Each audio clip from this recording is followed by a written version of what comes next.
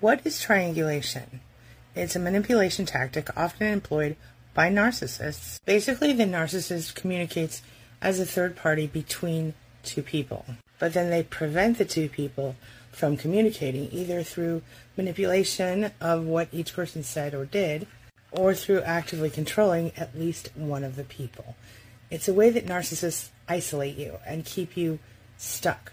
They tell one person one thing, they tell you another thing, and they use the two of you against each other. It's ugly. Does it sound familiar to you? Let me know.